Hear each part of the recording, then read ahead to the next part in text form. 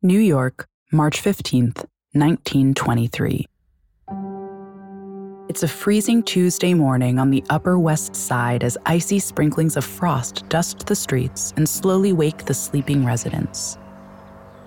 A young woman crosses the road from Central Park and heads towards a beautiful, historic brownstone apartment block on 57th Street.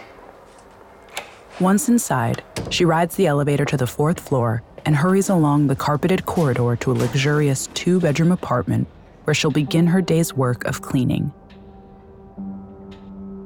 It's the home of the Upper West Side's most extravagant, excessive, and notorious flapper, Dot King. The maid opens the door quietly to avoid waking the sleeping girl. Although the grandfather clock in the hall recently chimed 11 a.m., Dot King tends to sleep until at least midday, presumably to dodge the raging hangovers from her vibrant nightlife. But as the maid softly creeps into the room, she's met with an icy rush of cold air from a window that's been carelessly left open. Sighing at this stupidity, she firmly pulls it shut and stares around the messy room in disgust. Although used to Dot King's chaotic lifestyle of drinking, drug-taking, and partying, the state of the room today is a push even by her usual standards. A pair of men's silk pajamas are strewn over the littered floor, 3 expensive drinking glasses balanced precariously on a sticky table, letters burst out of desk drawers, and a sickeningly sweet smell hangs sharply in the cold air. As Dot lays peacefully sleeping, sprawled lazily across her bed, the maid perhaps wonders how such a beautiful girl can exist amongst all this chaos. With a shake of her head, she folds up the silk pajamas and stows them neatly under Dot's couch before rinsing the finger-marked glasses. But as she walks past Dot's bedside, the maid cries out in shock when something ice-cold and solid suddenly brushes her leg. Looking around for the culprit, she sees Dot's foot hanging limply down. As she bends over to examine the sleepy girl more closely, she's met with a gruesome sight. Dot's thin neck is plastered in heavy, dark bruises. Her plump lips are burned raw with blisters. One of her arms is wrenched at a horrifying angle behind her back. And in between her lifeless legs is an empty bottle of chloroform. There can be no question about it. Dot King is dead. In a panic, the maid wrenches the telephone from its stand and asks to be connected to Dot King's mother. Aware that she only lives minutes away, the maid implores her to come over immediately. Still thinking fast, she runs from the building and scans the neighboring streets for any sign of policemen. As she charges down an icy road just blocks away from 57th Street, she collides with an officer and begs him to follow her back to the building. So, by 11:30 a.m., the 2 large rooms where Dot lived are crowded with family members, friends, neighbors, and policemen. Everyone on the Upper West Side wants to find out how one of the most prolific flappers of their roaring decade has died.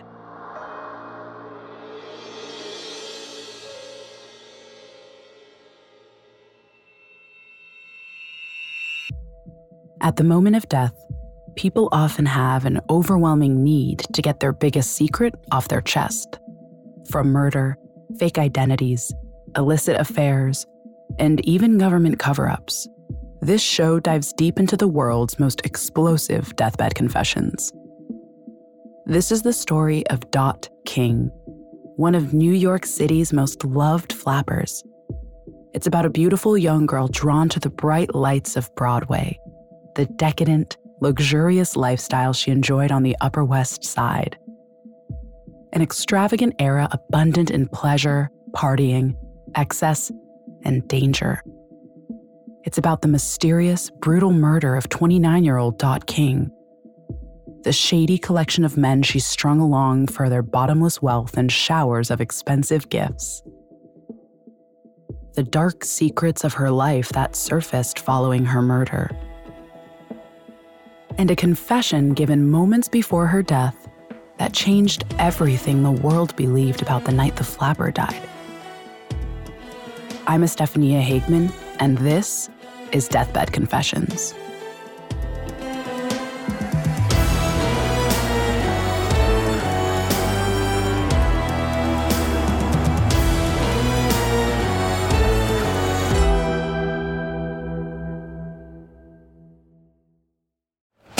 Hear that? It's the sound of someone whacking the ground with a rake.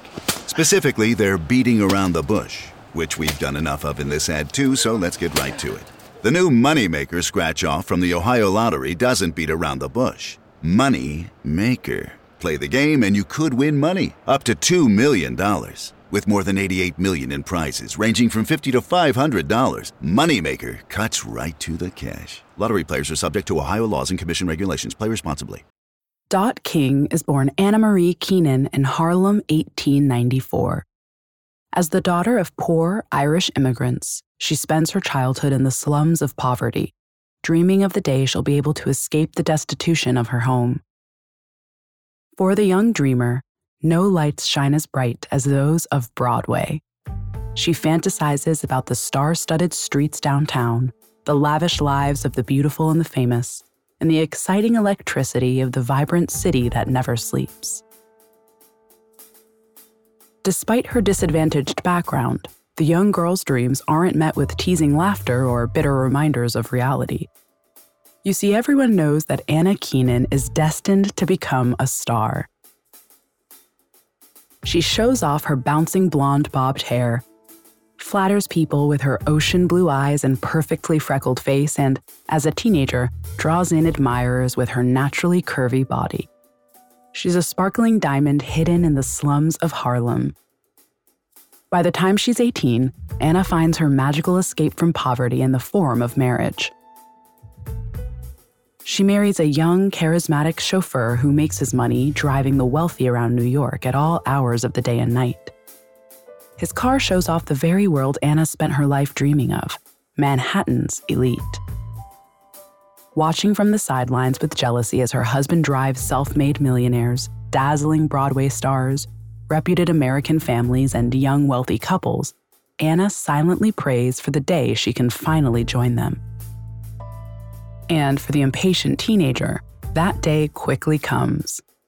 Her desirable looks and charming personality attract attention from everyone who travels in her husband's car.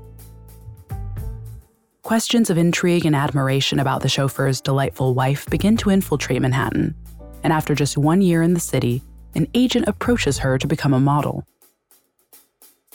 Jumping at the opportunity of a lifetime, Anna quickly prepares for the stardom she's certain awaits her. She changes her first name and adopts her mother's maiden name, transforming herself into the beautiful young Dot King. Aged just 19 and naive to the ways of the world, Dot abandons her family, new husband, and life on the sidelines to chase the addictively blinding lights of Broadway. In 1915, the streets of New York City's Upper West Side are quickly changing as they race to embrace new liberties and freedoms of the modern world. The Upper West Side is ablaze with color and culture. Broadway slices through the middle, Columbia University sprawls along its north border, and the prestigious Carnegie Hall proudly overlooks Central Park. And as the skyline develops, the people of the Upper West Side begin to change too.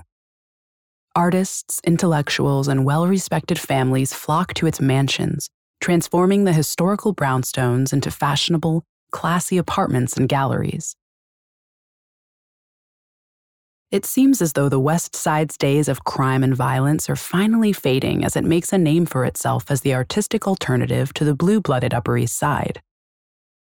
But for everyone in the artsy West Side, Broadway is the magic that pulls them in.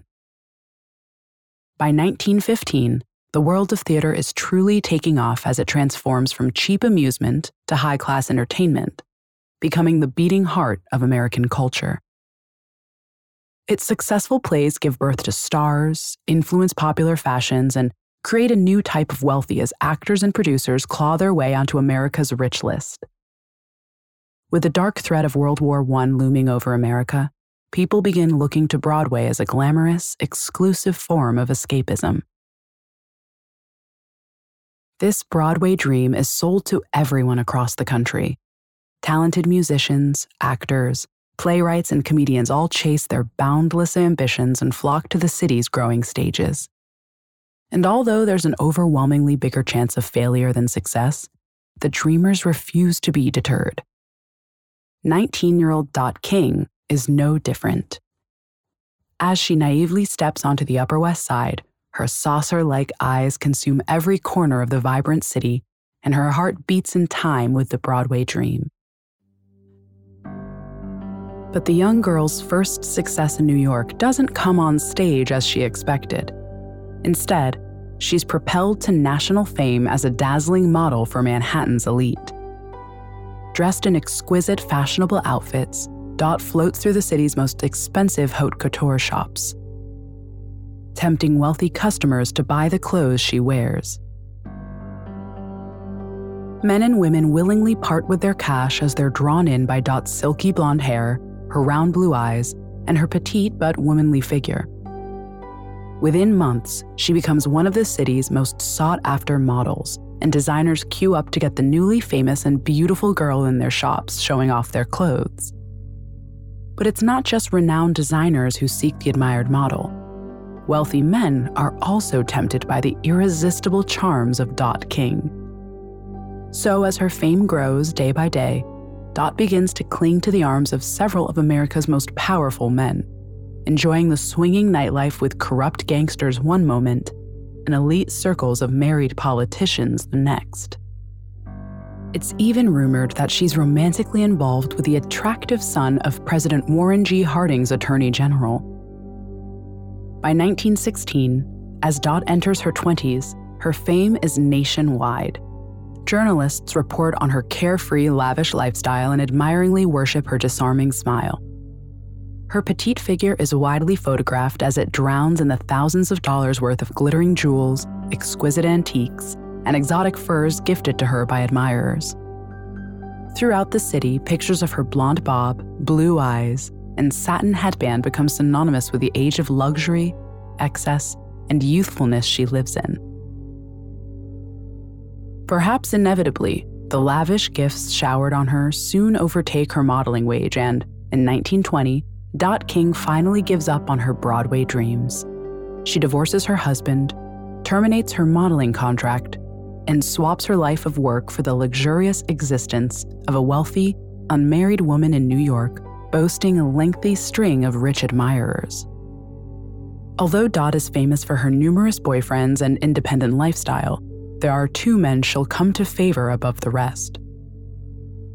But as she explores the contrasting sides of America they each expose her to, her reputable name will become shrouded in scandal, violence, and danger.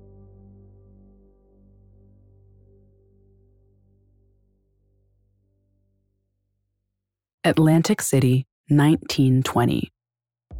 Dot King relaxes into the arms of a wealthy older gentleman, enjoying the safety she feels as his giant hands softly brush her skin.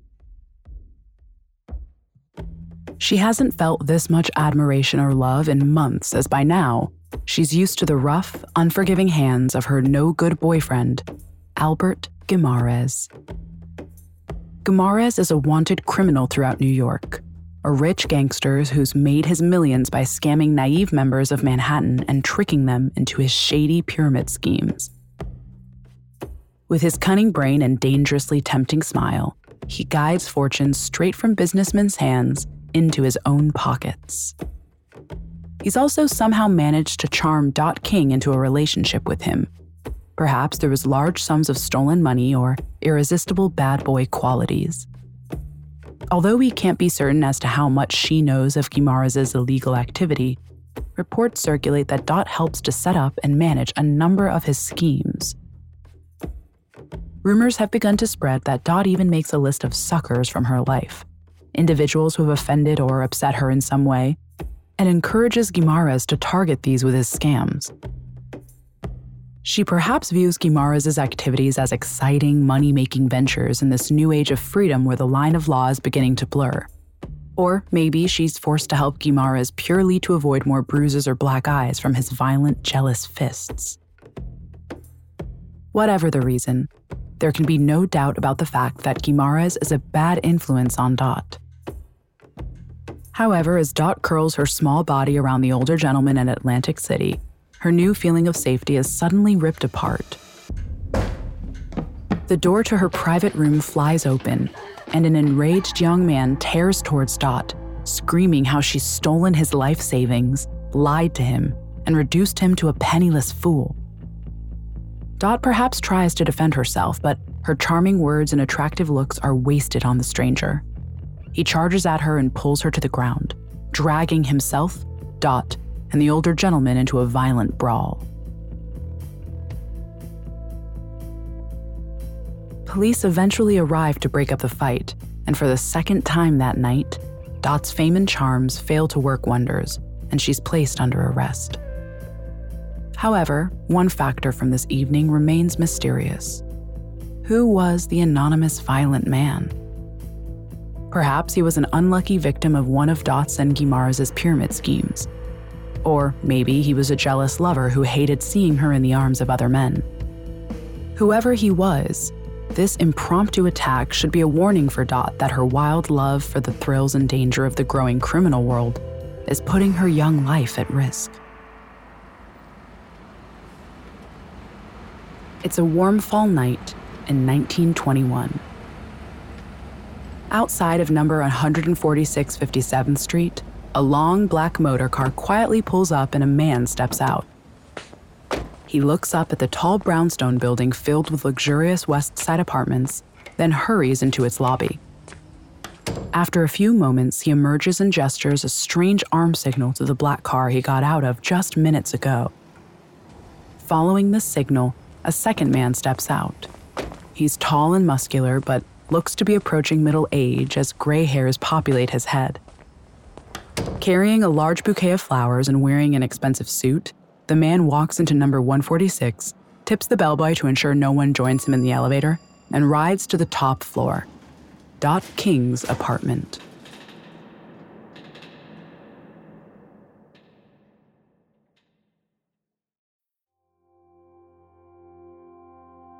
The mysterious man in the expensive suit is Dot's wealthiest, newest, and favorite boyfriend, known only as the elusive Mr. Marshall. The man accompanying him is his best friend, Mr. Wilson. Dot King and Mr. Marshall were introduced to each other just weeks ago at a fashionable party in Greenwich Village. He's drawn to her beauty and charms, and her, presumably, to his wealth. The two are beginning a romantic, sexual relationship where Mr. Marshall excessively spoils his young girlfriend. He showers Dot with thousands of dollars worth of jewelry, brings exotic flowers on every visit, and even pays for the luxurious, wildly expensive two-bedroom apartment she's currently living in on 57th Street. The only catch to their relationship is Mr. Marshall's determination to keep it a secret. He refuses to be seen publicly with Dot, and it remains unclear whether she even knows his real name. However, it's unlikely that his secrecy offends Dot. As one of New York's most attractive young women, she's never short of male admirers and glamorous dates who would give anything to be seen in public with her. So she happily spends expensive lunches and dazzling evenings in the arms of various men, whilst always retreating home to the private, caring company of the older Mr. Marshall. Dot's life continues in this carefree world of luxury as both her lifestyle and physical appearance embody the stereotypical flapper of the 1920s. Her unquenchable taste for partying and constant supply of cash even led her to buy a speakeasy in 1921, which she takes over as its glamorous hostess. With prohibition driving up both the desire and price of alcohol, Dot is able to party with her wealthy friends, whilst simultaneously making a small fortune. But by now, her name isn't quite as pure as it once was. Journalists remark that she has more charm than virtue, and even coin a phrase courtesy of the luxury she enjoys from various wealthy older men, referring to them as her sugar daddies. Although her popularity cannot be denied, warnings are beginning to ripple that the young woman's lifestyle is inviting danger. Warnings that should not be ignored. As the years pass and Dot King continues living on her dynamic bubbles of life, she's joined by a young rising Broadway star, Hilda Ferguson. Hilda is an equally attractive, charismatic, and charming woman of the Upper West Side, and Dot eagerly invites her to become her roommate in 57th Street. The two women spend their days in a glittering, blurry world of drinking, dancing, and partying, living for exciting possibilities of the modern world, and funded by the never-ending generosity of their numerous sugar daddies. Hilda's own taste for adventure seems to rival even Dot's, and police are called to the apartment on numerous occasions to break up her own raucous and drunken parties. But sadly, their friendship is just as transient as the fast-paced world they live in. And in February 1923, Hilda moves her belongings out of Dot's apartment. She claims that the wild lifestyle Dot leads is simply too much for her. This is a strange claim for Hilda to make, seeing as the young Broadway star lives her own life with just as much energy and zest as Dot, if not more. In fact, Dot has never even attended one of Hilda's infamously disorderly parties that have brought noise complaints from neighbors. This strange and scathing remark will forever envelop Hilda in suspicion as, just 2 weeks after she leaves, Dot King will be found dead in her apartment.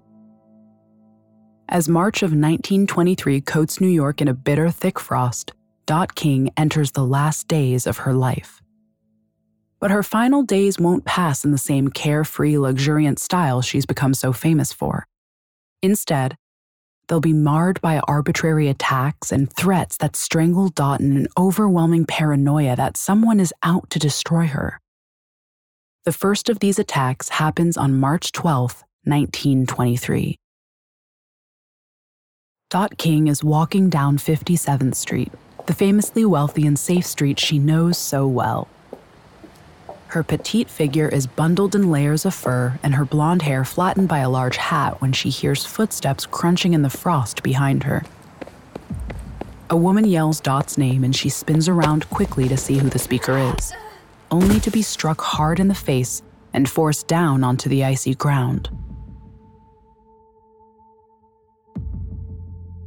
Before Dot can scramble back onto her feet, the attacker strikes her again, desperately pulling at her hair while pelting her shivering body with kicks and slaps. Gradually, a crowd begins to encircle the fighting women, trying to pull the attacker away from the famous Dot King. But as they try to grab her, the anonymous assailant breaks free and runs away into the freezing morning air. No one ever discovers her identity. While the first assailant remains anonymous, the identity of Dot's second attacker is far more certain. On March 13th, just one day after her assault on the street, Dot rushes into her mother's house with a swollen, bloody, and bruised face. Through tears, she shows her mother what Guimaraes has done to her. Yet again, her face has been used as a bloody canvas for his fists. It's not known why he attacked her this time, although it's possible that his jealousy was triggered by her recent return from Atlantic City in the arms of another man. Dot swears to her mother that her tumultuous relationship with Guimaraes is over. She's sick of his violent envy, his crime, and, perhaps most of all, his uncontrollable fists. But the tsunami of relief that floods her mother upon hearing news of this breakup is quickly dampened by a haunting confession Dot makes. Dot chillingly tells her mother that she's become fearful of her own life. It's a sinister prediction that could be blamed on the two attacks she's experienced within hours of each other.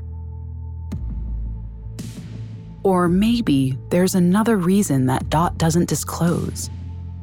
Is it possible that she knows something no one else does that has placed her life in mortal danger? The last time Dot is ever seen alive is the night of March 14th, 1923. Carrying a large bouquet of pristine white orchids and with a dazzling jade bracelet coiled around her thin wrist, she hovers between the tall figures of Mr. Marshall and Mr. Wilson as they ride the elevator to her apartment. However, although the elevator boy gratefully receives his usual tip to guarantee their privacy, he's left confused when, by 2 a.m., they still haven't reappeared. The elevator boy will never escort the two men back down, as once they enter Dot's room that night, they won't be seen in the apartment again, and Dot King will be dead.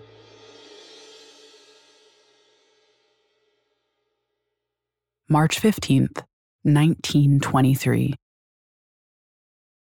The Upper West Side apartment of Dot King is bursting with police, neighbors, and friends as they crowd the cold body of the dead flapper. The rooms of Dot's apartment are heaving with suspicious fragments of evidence. Evidence that undoubtedly suggests murder. On the umbrella stand that rests behind the front door, police find a thin wisp of white cotton that looks as though it may have fallen from some of Dot's clothing. It's possible that the cotton was torn from Dot through some sort of attack or tussle that took place the second she answered her door. Next, the police move around the ransacked room to Dot's body where they discover an empty bottle of chloroform balanced between her legs. Chloroform is a liquid substance occasionally used during this period as a recreational drug. Its anesthetic powers can lull individuals into a carefree daze or stupor. But recently, it's taken on more sinister undertones as it's crept into Hollywood movies as a terrifying, invisible weapon used by criminals to knock their victims unconscious. It takes just one glance at Dot's body to see that this drug was certainly the murder weapon. Her mouth is burned raw with scabs and blisters, and one of her arms is wrenched at an impossible angle behind her back. These haunting features seem to recreate the struggle Dot was forced into as her murderer poisoned her with the suffocating chloroform. However, the next piece of evidence is more chilling and haunting than even the rotting state of Dot's burned body. On her nightstand, clearly visible amongst numerous letters, photographs, and banknotes, is Dot's will. It reads, "Dorothy Keenan, believing that something unforeseen might happen to me, hereby bequeath all my worldly possessions to my mother."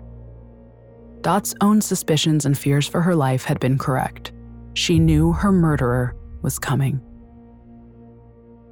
The police spend the remaining hours of the day searching Dot's apartment where they find even more clues and evidence of attack. They discover the pair of men's pajamas stowed under the couch, find that almost $15,000 worth of jewelry and all of Dot's letters from Mr. Marshall have been taken, and of course, learn from the maid that the window was left open. It appears as though the murderer entered through her front door, began a frenzied search for something in Dot's room, and left through the open window after killing the young woman. But what was the murderer looking for? Could it possibly have been Dot's expensive collection of jewelry? Or maybe her clandestine love letters from Mr. Marshall? However, it's not only Dot's apartment that presents the police with evidence, as her neighbors and fellow residents are quick to speak up. A woman living below Dot admits to have been kept up the night of the murder by scuffing and loud banging in Dot's apartment. She also professes to feeling disgusted when an overpowering, sweet smell passed into her room, a scent likely to have been the chloroform poisoning Dot. The second individual police hear from is the elevator boy who explains that he took Mr. Marshall, Mr. Wilson, and Dot to the 4th floor but never escorted them back down. His testimony confirms that the two men were the last people seen with Dot and raises the incriminating possibility that they killed her and used the window to escape. However, there is a plausible reason the elevator boy didn't see the men leave. You see, the 4th floor apartments enjoy a private staircase that winds between the buildings of numbers 146 and 148, taking residents down a back staircase and out through a hidden door. Seeing as Mr. Marshall owns Dot's 4th floor apartment, it's likely that he's aware of this private staircase, so maybe chose to walk down rather than taking the elevator again. By the end of the day, police retreat from Dot's apartment empty-handed and unable to answer the hundreds of questions shouted at them about the dead flapper. They don't know who murdered her or why she was killed. But within days, a mysterious phone call will change everything as police are given evidence that almost certainly frames one individual.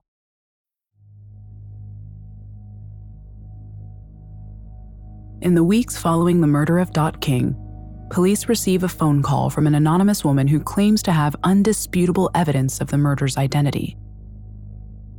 She presents them with a letter written by Mr. Marshall and sent to Dot, reading, "Only 2 more days and I will be in your arms. I want to see you oh so much and to kiss your pretty pink toes." Although it's not clear how the woman came into possession of the letter, she somehow knows exactly who the elusive Mr. Marshall is. His real name is John Kersley Mitchell, and he's one of America's most influential business tycoons and son-in-law to the powerful titan of the finance world, E.T. Stotesbury. This pedigree suddenly explains why Mitchell was desperate to remain anonymous as Dot's lover. You see, not only is he a role model in the business world, but all throughout America. He holds the coveted rank of major for heroic services in World War I, boasts a large Philadelphian estate worth millions of dollars, is a loved and respected father of 2, and husband to one of America's richest heiresses. His nationwide fame and admiration ensure any hint of an affair with Dot King would trap him in a scandal that would be almost impossible to break out of. Police quickly follow this lead and track Mitchell down. The businessman is helpful and cooperative and freely admits to having written the intimate love letter to Dot. He's arrested on suspicion of murder and announced as the #1 suspect in the case of Dot King. Following his arrest, the press begin to form the theory that Dot may have been blackmailing Mitchell for his millions. Perhaps then, he and his friend murdered her to put an end to her ongoing requests. However, although Mitchell admits to having written the letter and masqueraded as Mr. Marshall, he vehemently denies the romantic affair, murder allegations, and speculations of blackmail. He insists that he and Dot were simply good friends who had enjoyed a meal together the night she died. He tells police and press that he and Mr. Wilson dropped Dot off at 11 p.m., stayed for a nightcap, and left at 2 a.m. As the post-mortem revealed, Dot was killed sometime around 6 a.m. Mitchell's story is believed, and he's cleared of all charges. However, unanswered questions still remain over his involvement. If Mitchell and Dot were really just good friends, then why did he write the intimate love letter to her? Was it merely a coincidence that he was the last person to ever see Dot alive? Do the mysterious men's pajamas found in Dot's room belong to him? And why did he and his friend never take the elevator back down? Once Mitchell has been cleared of charges and his respectable name restored, it doesn't take the police long to move on to their next suspect.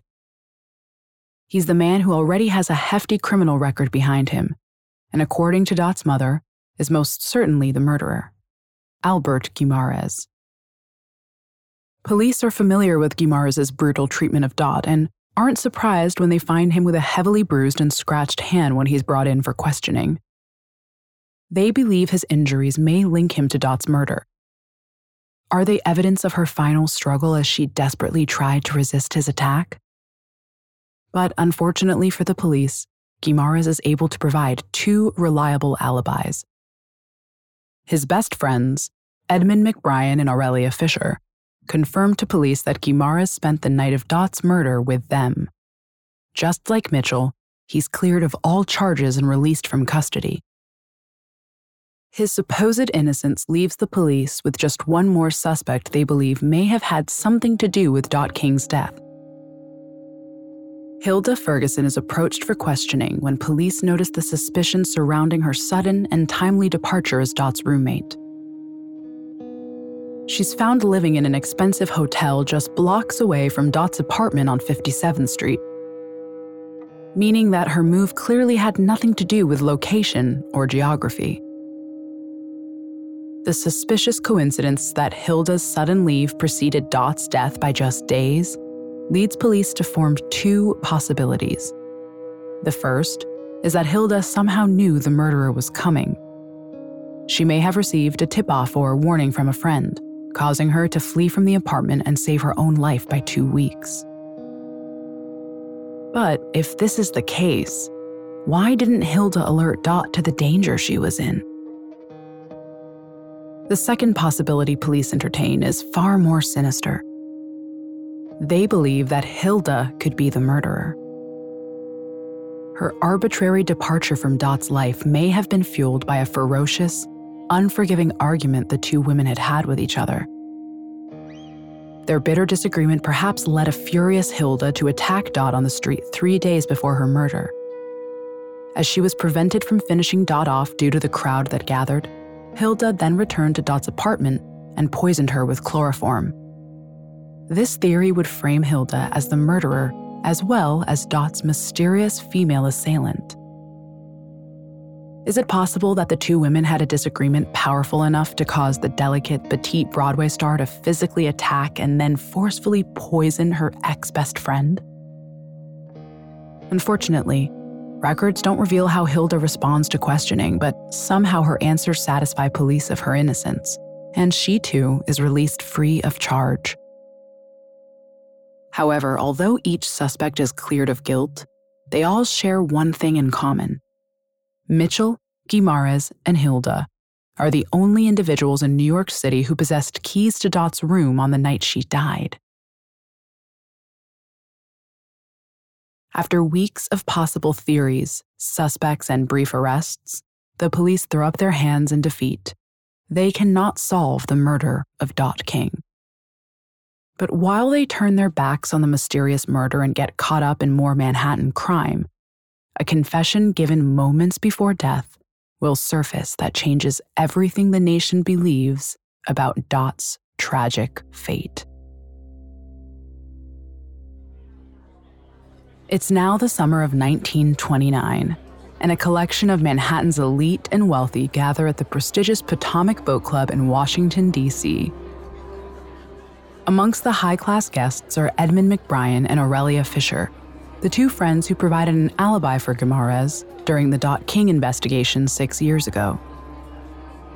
However, despite the beautiful setting and relaxed atmosphere of the party, McBrien and Fisher are aggressively arguing with one another.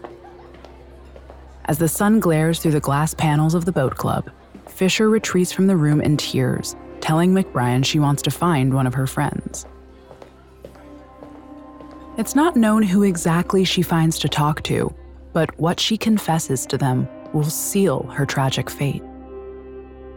"I perjured myself in the Dot King case," Fisher blurts out, explaining through tears that she provided a false alibi for Guimaraes. Fisher wasn't with Guimaraes or McBrien on the night of Dot's murder, so cannot vouch for their innocence. This confession should change everything about what the police believe happened to Dot King. If Fisher's alibi was false, then where were Guimaraes and McBrien on the night of Dot's death? Did they have something to do with her murder? Surely Fisher's need to lie in the first place and her subsequent guilty conscience suggests that Guimaraes certainly has something to hide. But unfortunately for Fisher, someone else hears her confession: Edmund McBrien. Grabbing her by the wrist, he roughly drags her outside to the club's balcony, claiming the two need to catch some fresh air. But just moments later, a horrifying scream echoes through the club's walls as Fisher's body is found lying on a boat directly beneath the balcony. She's declared dead at the scene. No one can be sure what happened to Aurelia Fisher. Did she, as McBrien insists, slip and accidentally fall to her death? Had her guilty conscience become too much and caused her to jump?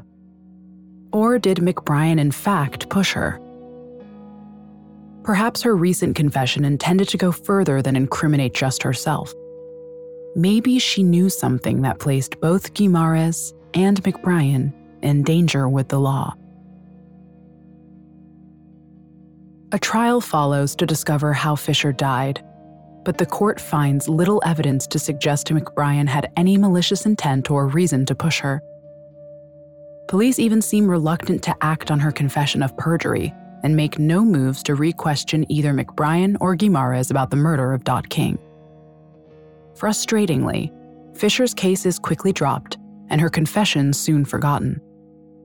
But what else did Fisher know about the murder of Dot King? And why had she committed perjury for one of New York's most wanted criminals? Tragically, the mysterious case of Dot King remains unsolved to this day. Who knows whether Fisher's confession of perjury was genuine, and what she would have told if she hadn't fallen to her death. Perhaps Guimaraes was Dot's murderer. His violent temper and jealousy may have exploded that fateful night in March, resulting in him cruelly poisoning Dot to her death. Or maybe it was the jealous roommate Hilda Ferguson, a rising star perhaps tired of being stuck in Dot King's famous shadow and desperate to make her suffer after the unexpected breakdown in their friendship. Or was it even the mysterious and wealthy Mitchell? As a married man, he was in constant danger of being caught in a humiliating affair with a flapper that would scandalize his reputed family. Did he kill Dot to silence her and save his own reputation? No one can ever be sure who murdered Dot King or why the beautiful flapper was killed aged just 29 years old. Her murder, however, is not remembered in isolation, as just 1 year after her death, another young, glamorous Broadway chorus girl is killed in an almost identical fashion to Dot. Her name is Louise Lawson. The alarming similarities between both women and their deaths raise the possibility that their killer was in fact the same person. Was there someone out there who held a murderous vendetta against the women who dared use their beauty for fame? Someone who despised the freedoms, liberties, and revolutionary risks taken by the new women of America. The tragic deaths of Dot King and Louise Lawson remain unsolved mysteries of one of America's most fascinating eras. As the nation became drunk on its uncontrolled consumerism, confidence, wealth, and glamour, Dot and Louise were pulled towards its endless possibilities. They too became high on the luxuriant, liberal lifestyles that New York had to offer, replacing any remnants of sensibility with a reckless, zealous zest for life. But in the same way America would come crashing to a standstill in 1929, Dot and Louise were burned by flying too close to the sun. The beautiful, charming young stars who dictated fashion trends, impressed audiences on Broadway, hypnotized thousands of admirers, and embodied the very essence of the 20s, were killed whilst pursuing everything they had dreamt of. Due to their unquenchable addiction to the dazzling lights of fame, the deaths of Dot King and Louise Lawson will forever be remembered as the Broadway Butterfly Murders. Next week, on Deathbed Confessions, we meet Samuel Little, America's most prolific serial killer. In May 2014, Samuel Little was charged with the murders of 3 women and sentenced to life in prison. But what the jury and judge had no idea of was that Little had in fact killed far more than 3 women. Just 1 year before his death, Little confessed to having killed a horrifying total of 93 women, each one with his own bare hands. His confession released the chilling, haunting story behind the most deadly serial killer in America's history.